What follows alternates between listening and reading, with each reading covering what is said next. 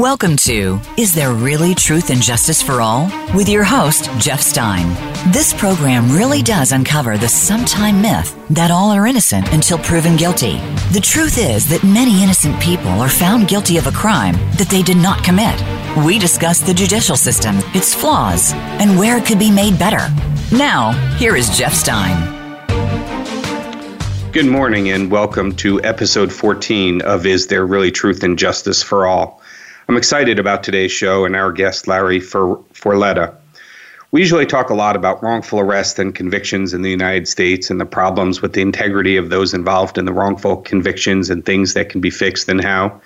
Today, we're going to talk about a case that is one of Pittsburgh, Pennsylvania's most haunting unsolved murders that occurred on or around January 25th, 2017. Are the Smiley Face Killers responsible for the death of Duquesne University student Dakota James?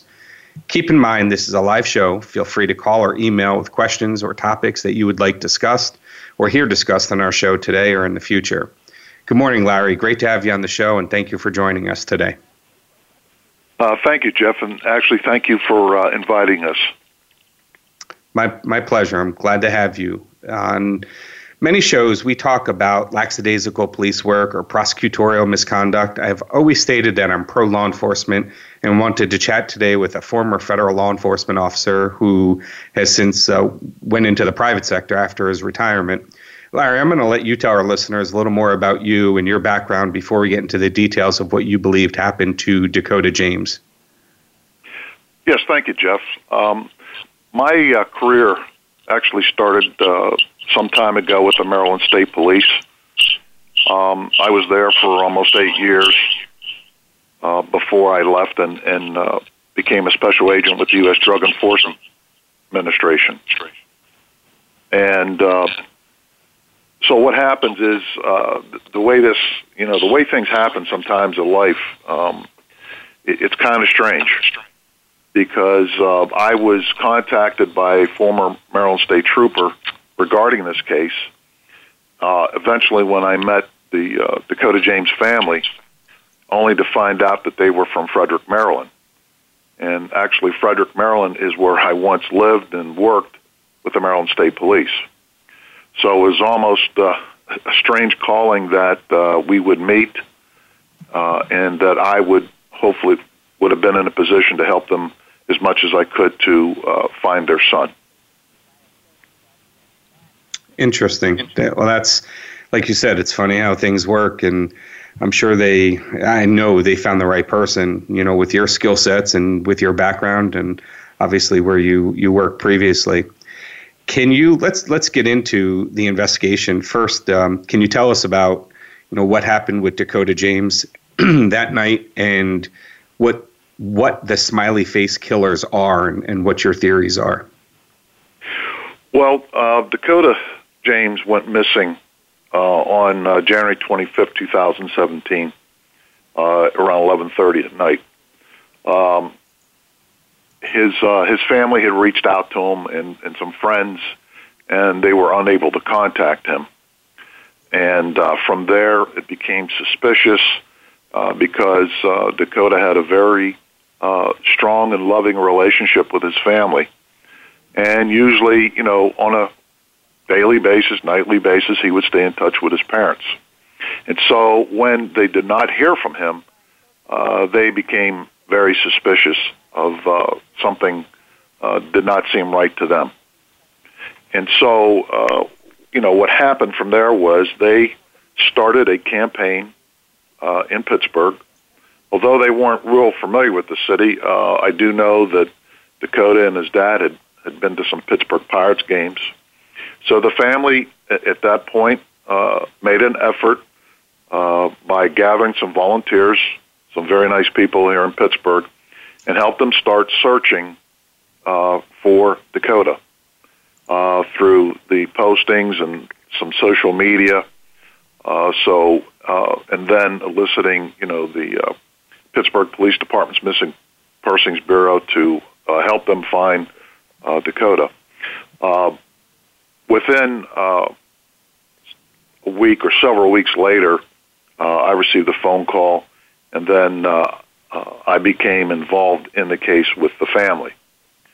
And so my responsibility was kind of, one was to coordinate searches, to act as the liaison with the law enforcement agencies, and three, liaison with the local news media, which became a highly media entrenched operation, because the news media had really took this case and ran with it.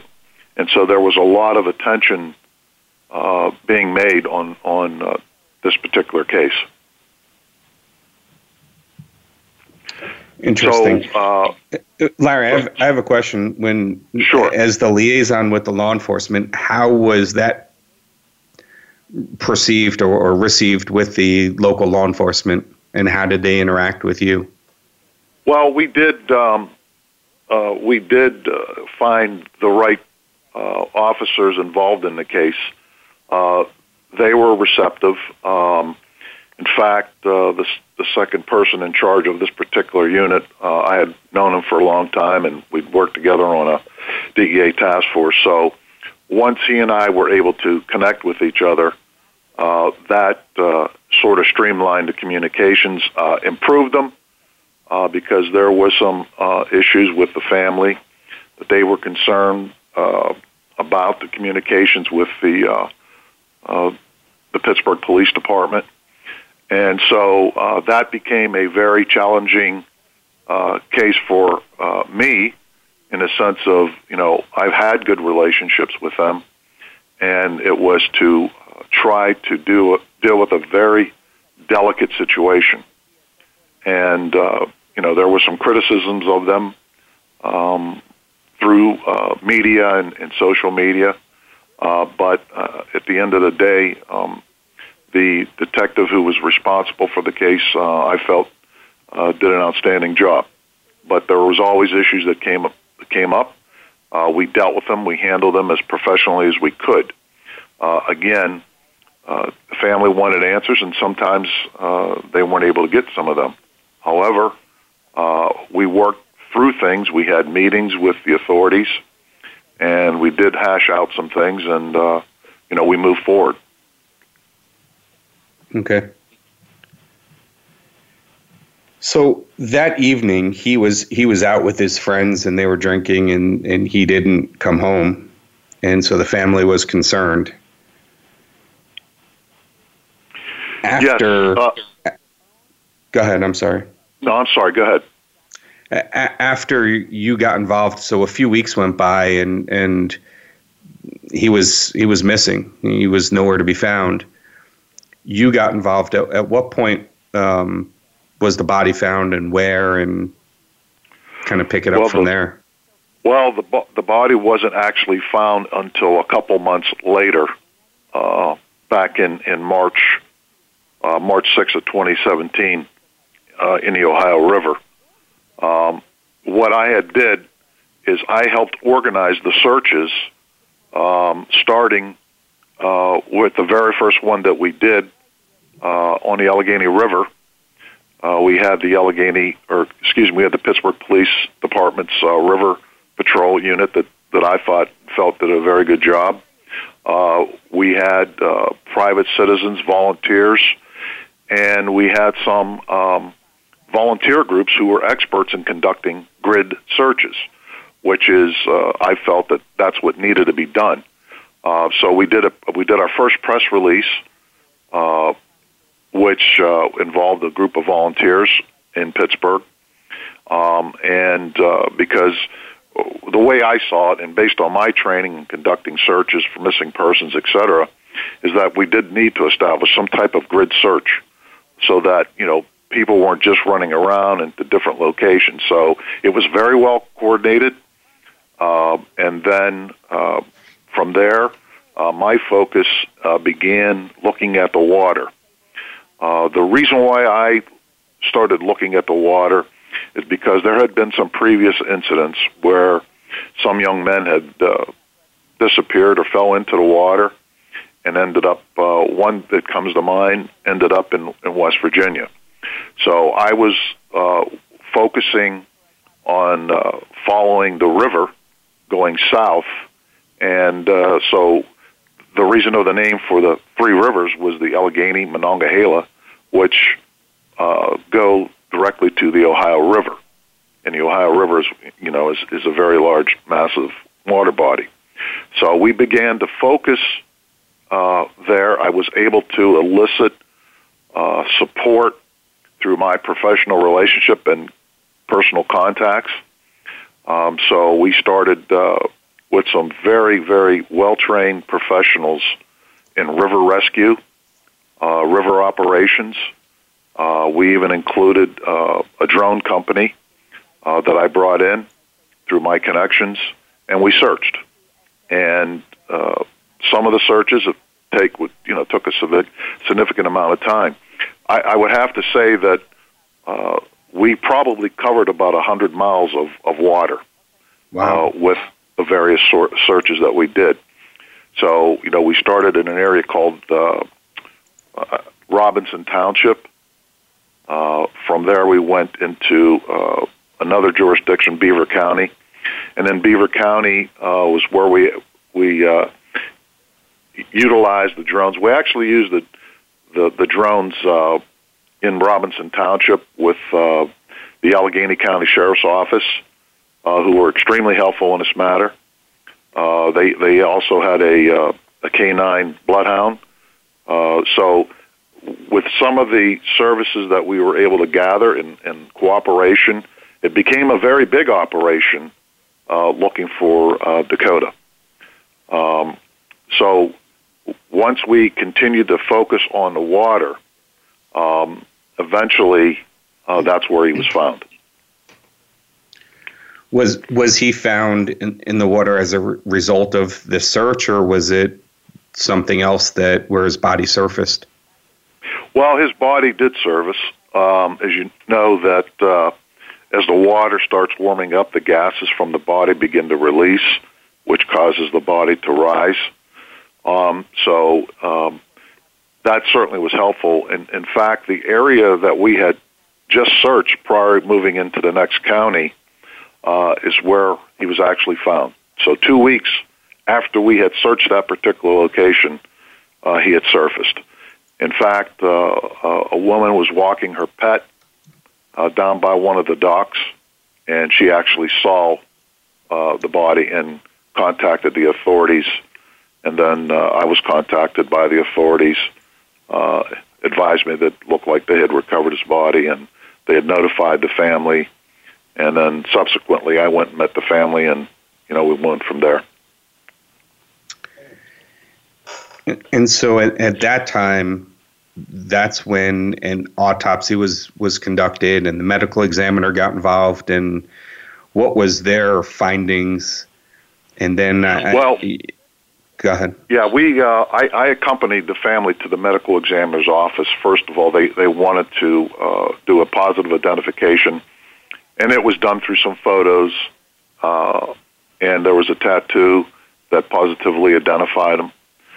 We met with the medical examiner's investigators. They were very professional. They explained, what took place. Now, at that particular time, there wasn't an actual cause of death determined yet, because they were still in a process of, taking the body and then doing the autopsy. And then subsequently, we learned that the autopsy through the medical examiner's office indicated that and ruled his death by accidental drowning. But I don't think there was much there that they could have. How could they have said anything else? Because he was found in the water. Right. Was there any thought or any foul play that could have been involved that night with any of his peers and colleagues or students, classmates that he was with? No, I actually interviewed quite a few of his former co-workers, including the co-worker that was with him that night when he was heading back home after they had left one of the bars. she had taken an Uber ride, and he decided to walk home. No, there was no indication from that report that other than it was an accidental drowning, and I had not seen that report, but it was based on the information that I obtained. In the process of all that, I had also recommended to the family about Dr. Weck and maybe getting a different opinion to evaluate what may have been seen. And so, in the course of all this, I had been in touch and learned through a contact of mine that a former NYPD homicide detective, Kevin Gannon, had been involved in some mysterious deaths, that he had started a profile. And I actually spoke to him, and he and I talked about this, and I'd looked and searched the areas where we sort of followed his trail to see if there was any of the smiley face insignias in those particular locations. There was a lot of graffiti, especially under the bridges. There was some graffiti, I think, through one of the alleyways where he was last seen. Nothing that I detected, but again, these gentlemen were the experts in handling the Smiley Face Killer investigations. So let's just back up 1 minute, because you mentioned Dr. Wecht, and just to inform the listeners a little bit about Dr. Wecht. He runs, and I don't know how long he's been doing this. I know it's been a long time. I know I've spoken there, and I've attended some seminars there, but they run the Wecht Institute of Forensic Science and Law, and they usually have forensic Fridays and a lot of different continuing education units, but that's run through or in partnership with Duquesne University. Right. Well, Dr. Weck is really a legend in Pittsburgh. All over. Yeah, he is. Yeah, well, literally, it starts in Pittsburgh and then it goes throughout the country. Yep. I think we're all familiar with his background with the JFK assassination, which probably put him at the top of the charts. And so he's very well respected, as we said, not only in Pittsburgh but elsewhere throughout the country. And so I felt that it was, the way I viewed it was to get another opinion from Dr. Weck. So eventually what happened was the family did bring in Detective Gannon, and they had, their meetings with Dr. Weck, the district attorney's offices, and so on. At that point, I wasn't involved in the case. So they basically used Detective Gannon and his team to further enhance the investigation. Can you tell us a little bit? You had mentioned earlier to me that Dr. Wecht had a different perspective from what the original medical examiner determined. Can you touch base on that at all? Sure.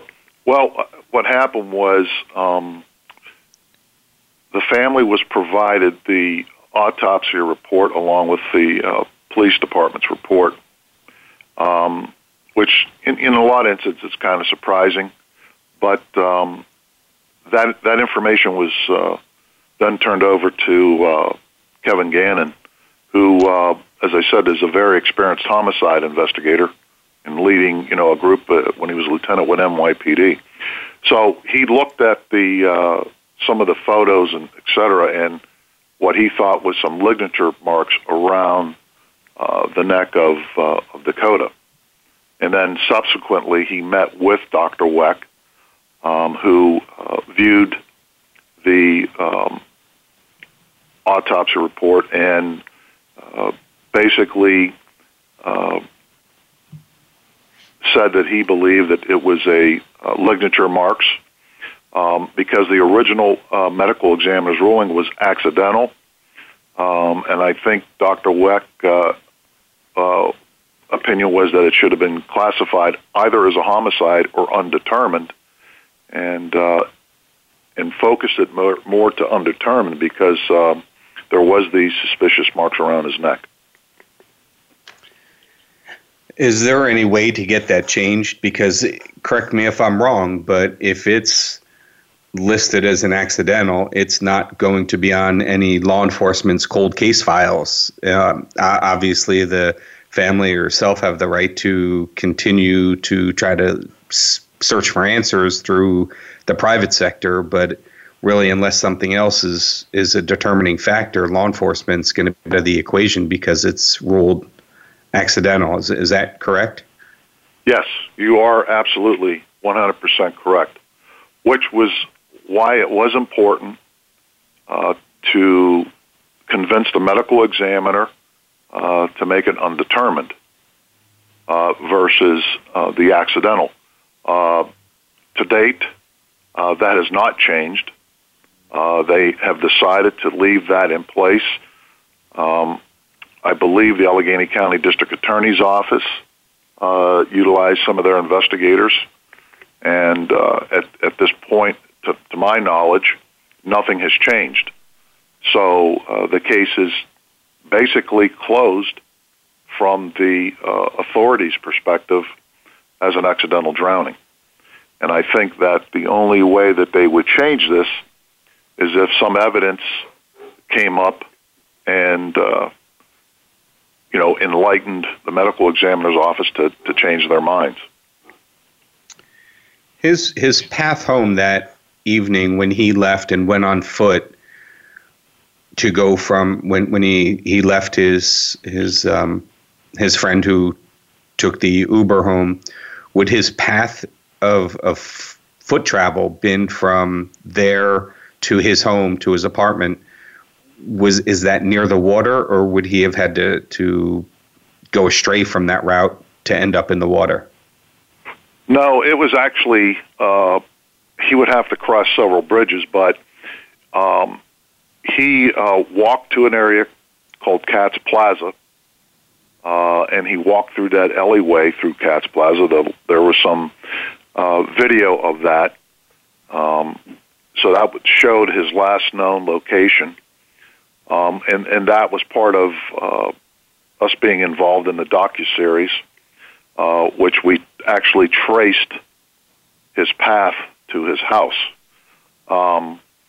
At that time of the year, of course, it was cold out, and there was only a couple of ways for him to go home. One would have been if he walked over the 7th Street Bridge, or he went over to the 6th Street Bridge, which is the Clementi Bridge. The 7th Street Bridge at the time was under construction, so there was no pedestrian able to travel over that bridge. So the only way really for him to get home at that location where he was generally last seen was for him to go to the 6th Street Bridge or the Clementi Bridge, walk over that bridge, and head home. So he lived basically on the north side of Pittsburgh, and that would have been the general direction for him to go home. Okay, gotcha. We're going to take a real quick commercial break, and then when we come back, we're going to talk a little bit more about the Smiley Face Killers. So we'll be right back.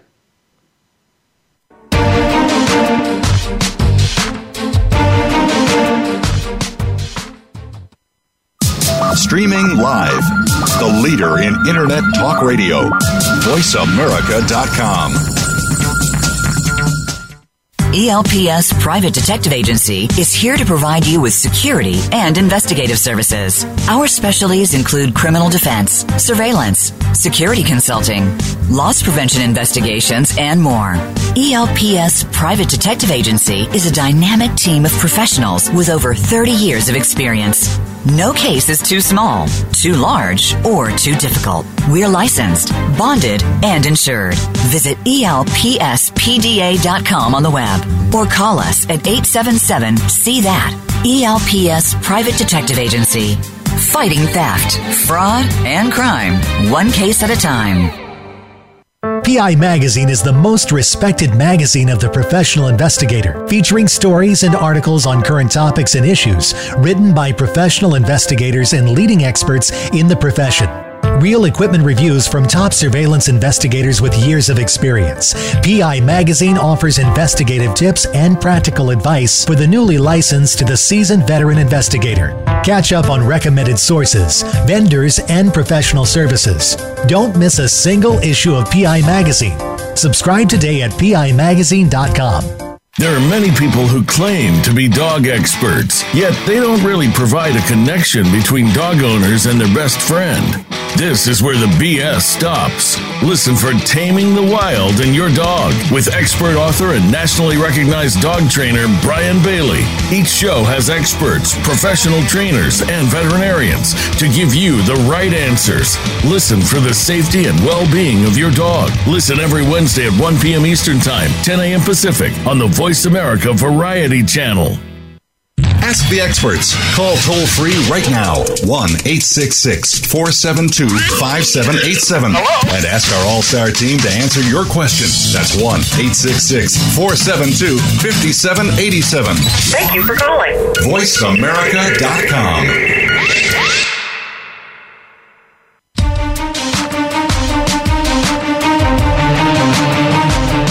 You are listening to Is There Really Truth and Justice for All? To reach Jeff Stein or his guest today, please call in to 1-866-472-5788. That's 1-866-472-5788. Or you can send an email to jstein@elpspda.com.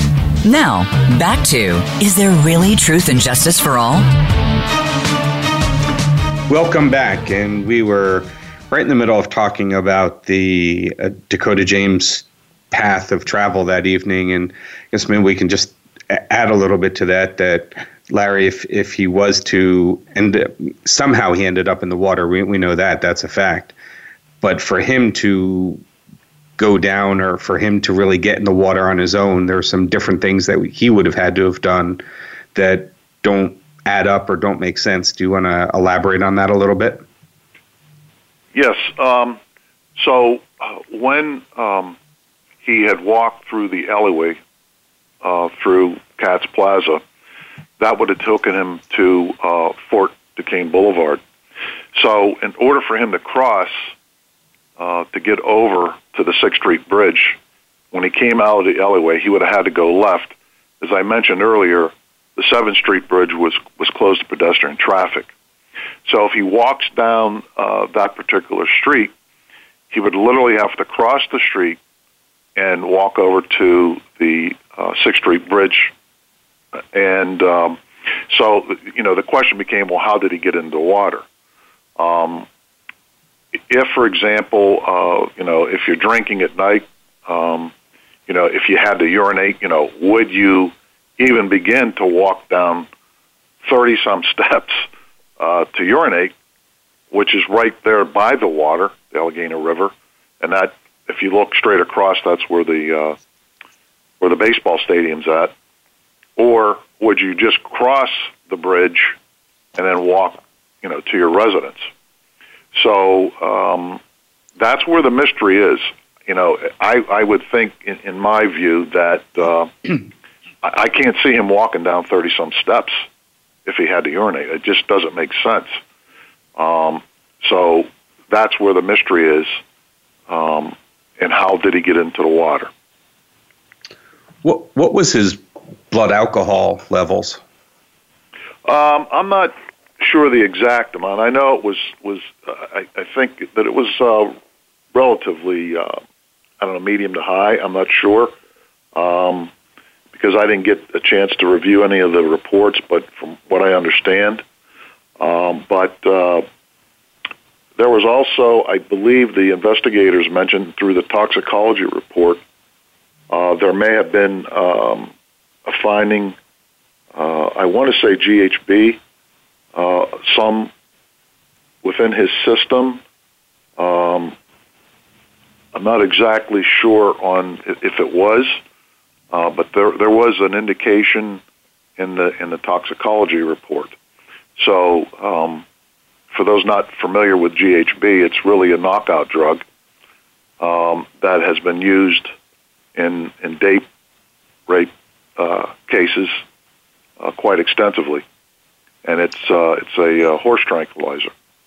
But there was some indication of that. Again, I'm not 100% sure because I didn't get to see the toxicology report. But there was some indication of that. So, in any event, there was no evidence that that he could have fallen in the water, or he got pushed into the water, or he got dropped off in the water. That's really the $50 million question, as I had previously mentioned in the series, that we couldn't figure it out. And I don't think to this day that anybody will really know what happened. Can you tell the listeners a little bit more about the Smiley Face Killers and what the intel is throughout the region, where there's some speculation that there could be a group of Smiley Face Killers out there? Well, the way, as I understand it from Kevin Gannon, he basically, as an NYPD detective, started looking at a murder theory of young men being found in bodies of water in the Midwest. And they believe they were not victims of accidental drowning, but victims of one or more being targeted by a group. And Dakota sort of fit within that profile, white college-age men.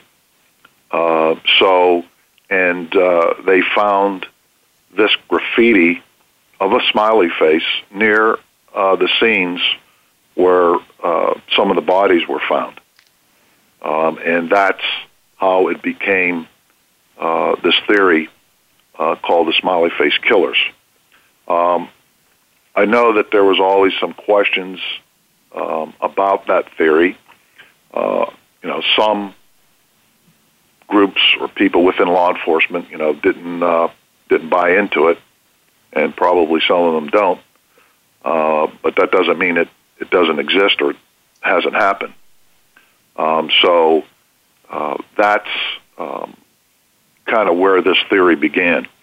And so within Kevin Gannon's group, he had other detectives and some other experts that began to look at this collectively throughout the country, especially in the Midwest, where you begin to see a pattern of deaths of these,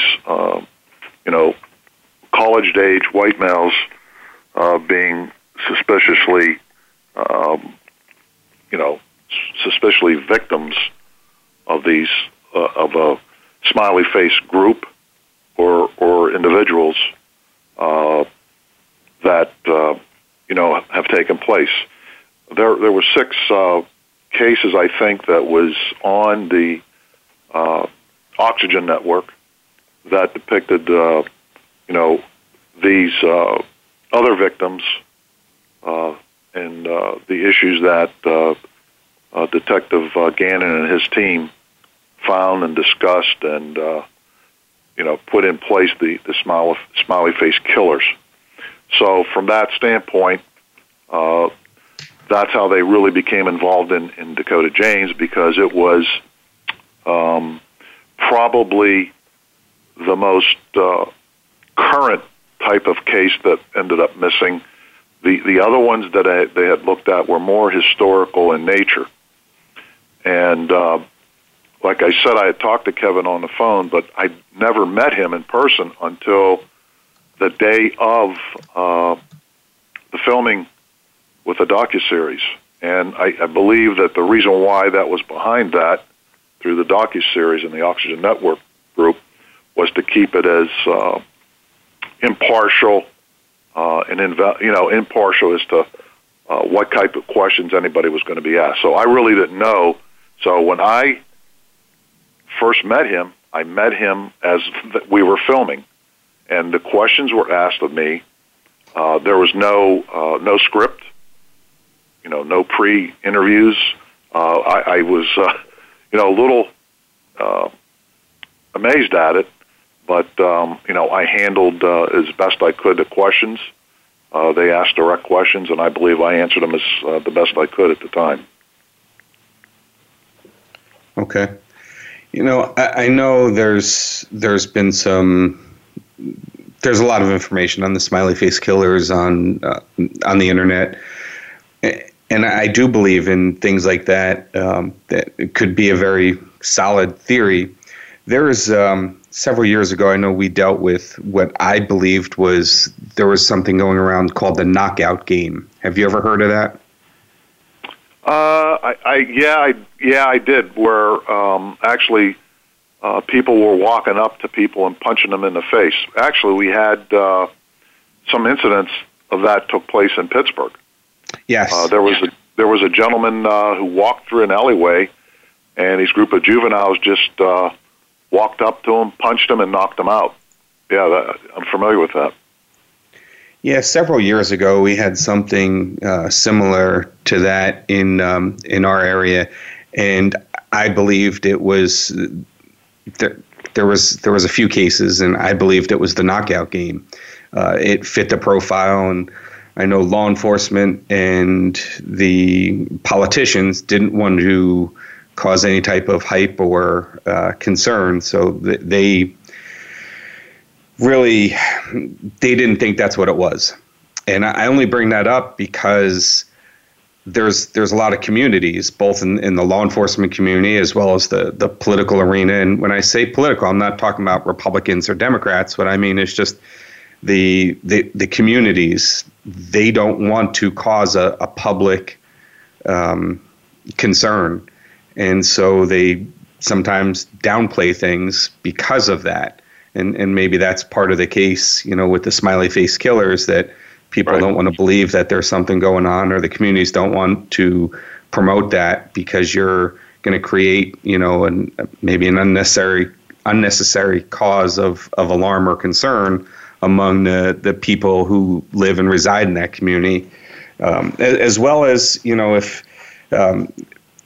in the knockout game, it happened all over the country. When I was doing some research on it, I mean, it was widespread across the United States, and people died. And the knockout game, like you said, is they just run up to somebody and they hit them, and the goal is to hit them so hard that it knocks them out. But people have died because as they're falling down, they hit the back of their head on the curb, and they're laying there, and nobody's around to help them, and they die. So it can be very serious, and maybe that's along the lines with this Smiley Face Killers. You don't want to cause that public perception and have it become, something that happens more frequently. But it does definitely have some interest, and I think there's some merit to, what I saw when I was reading about the Smiley Face Killers. Definitely sounds like something that people can do, and it doesn't have to be a serial. It's not necessarily a serial killer. It's just people go on this mission, in various places and various times to do what they do. Well, I don't think they've ever said that it was an organized group. It could be independent groups. Exactly. That's exactly what I'm trying to. Yes. Yeah. Thank you for clarifying that. Absolutely.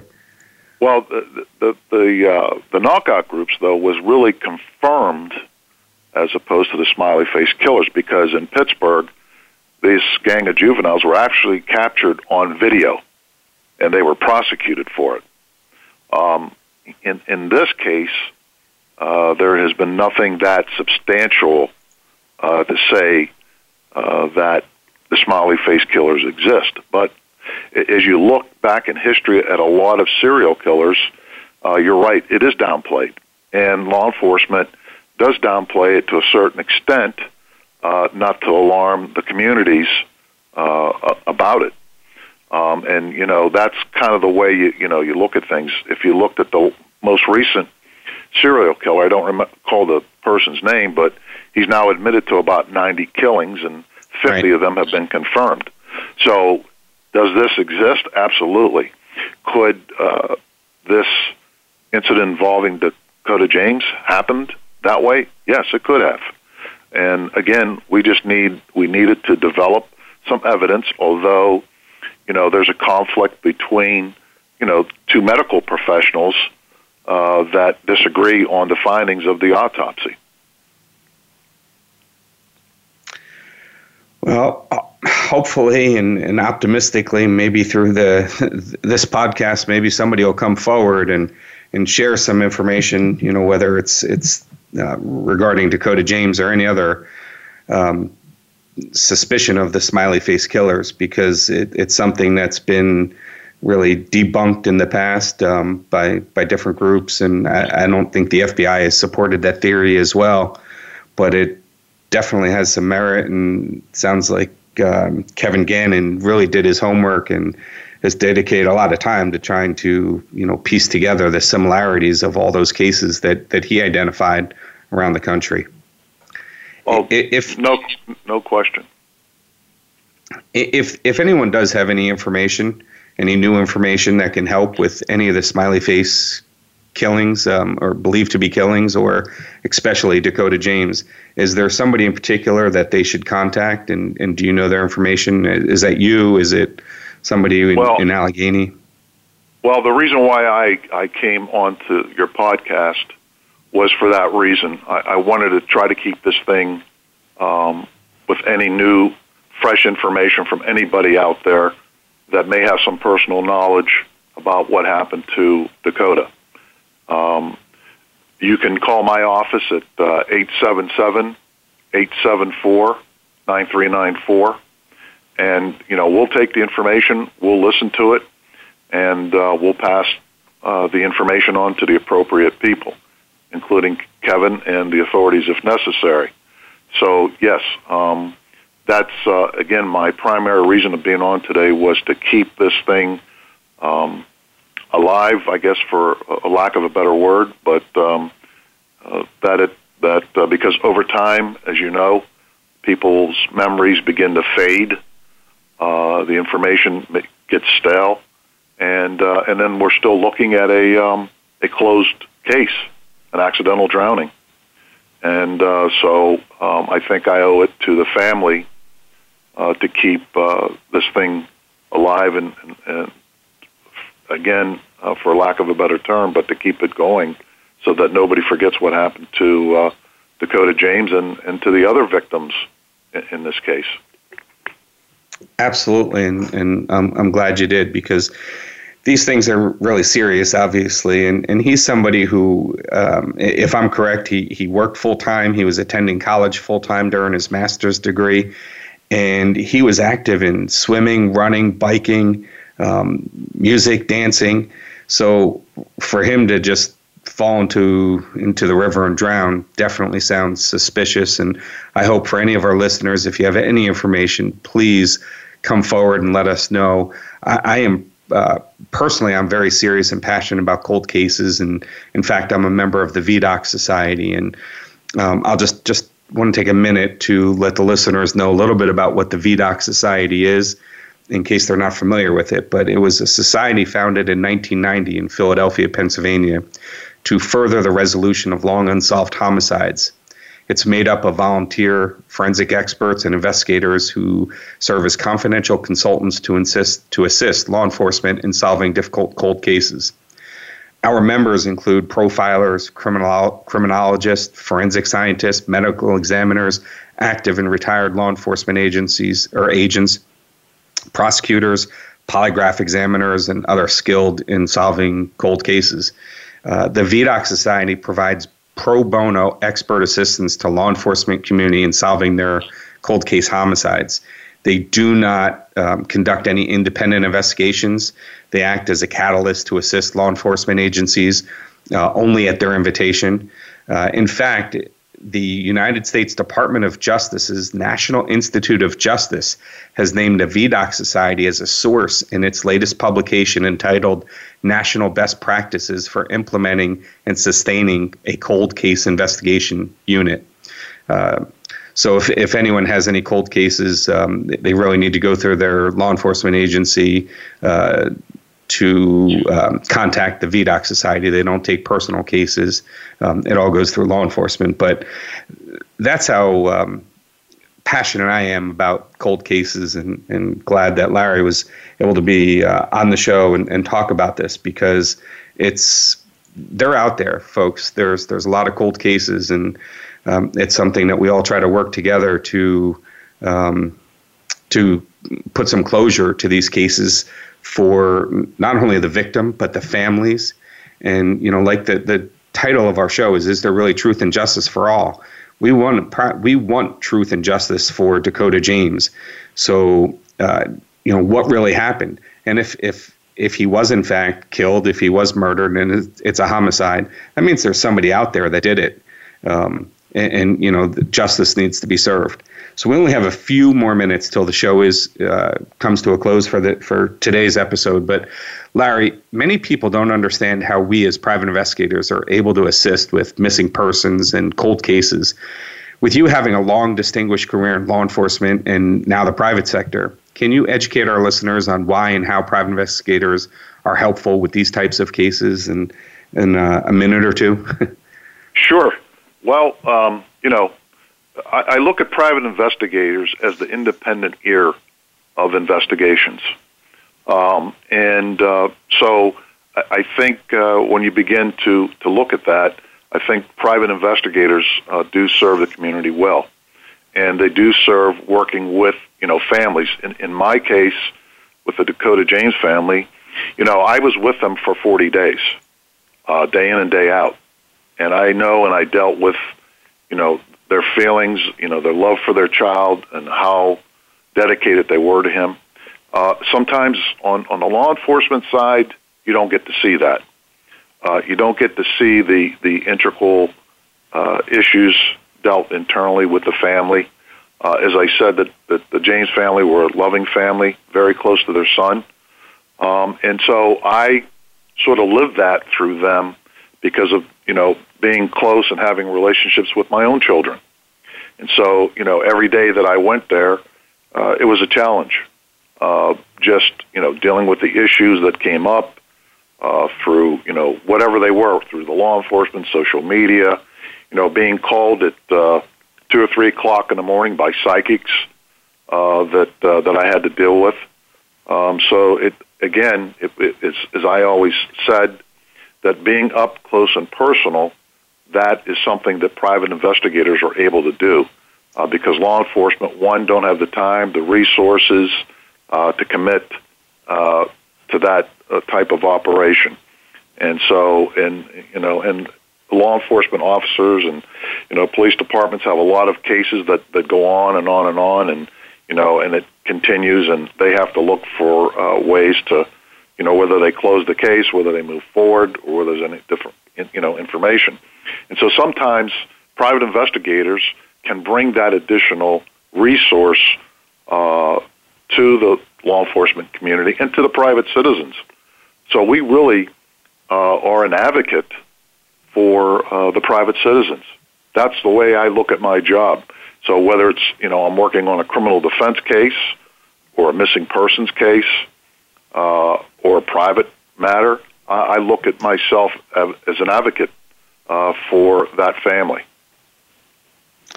That's a really great way to close our show for this week. I mean, I appreciate your input.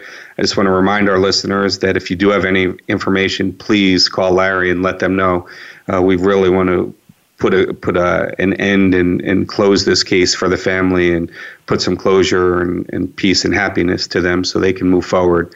Thank you, Larry, so much for taking the time to share that story with us. We appreciate all of our listeners. If you've enjoyed listening to this podcast, please consider giving it a 5-star review on whatever podcast platform you use to listen as we continue to increase our listener base. We appreciate your positive reviews. Thank you, everyone, and have a great day.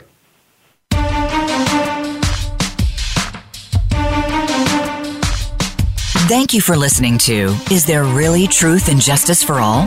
We can be heard Wednesdays at 8 a.m. Pacific Time and 11 a.m. Eastern Time on the Voice America Variety Channel. Please join host Jeff Stein for another edition of the program next week.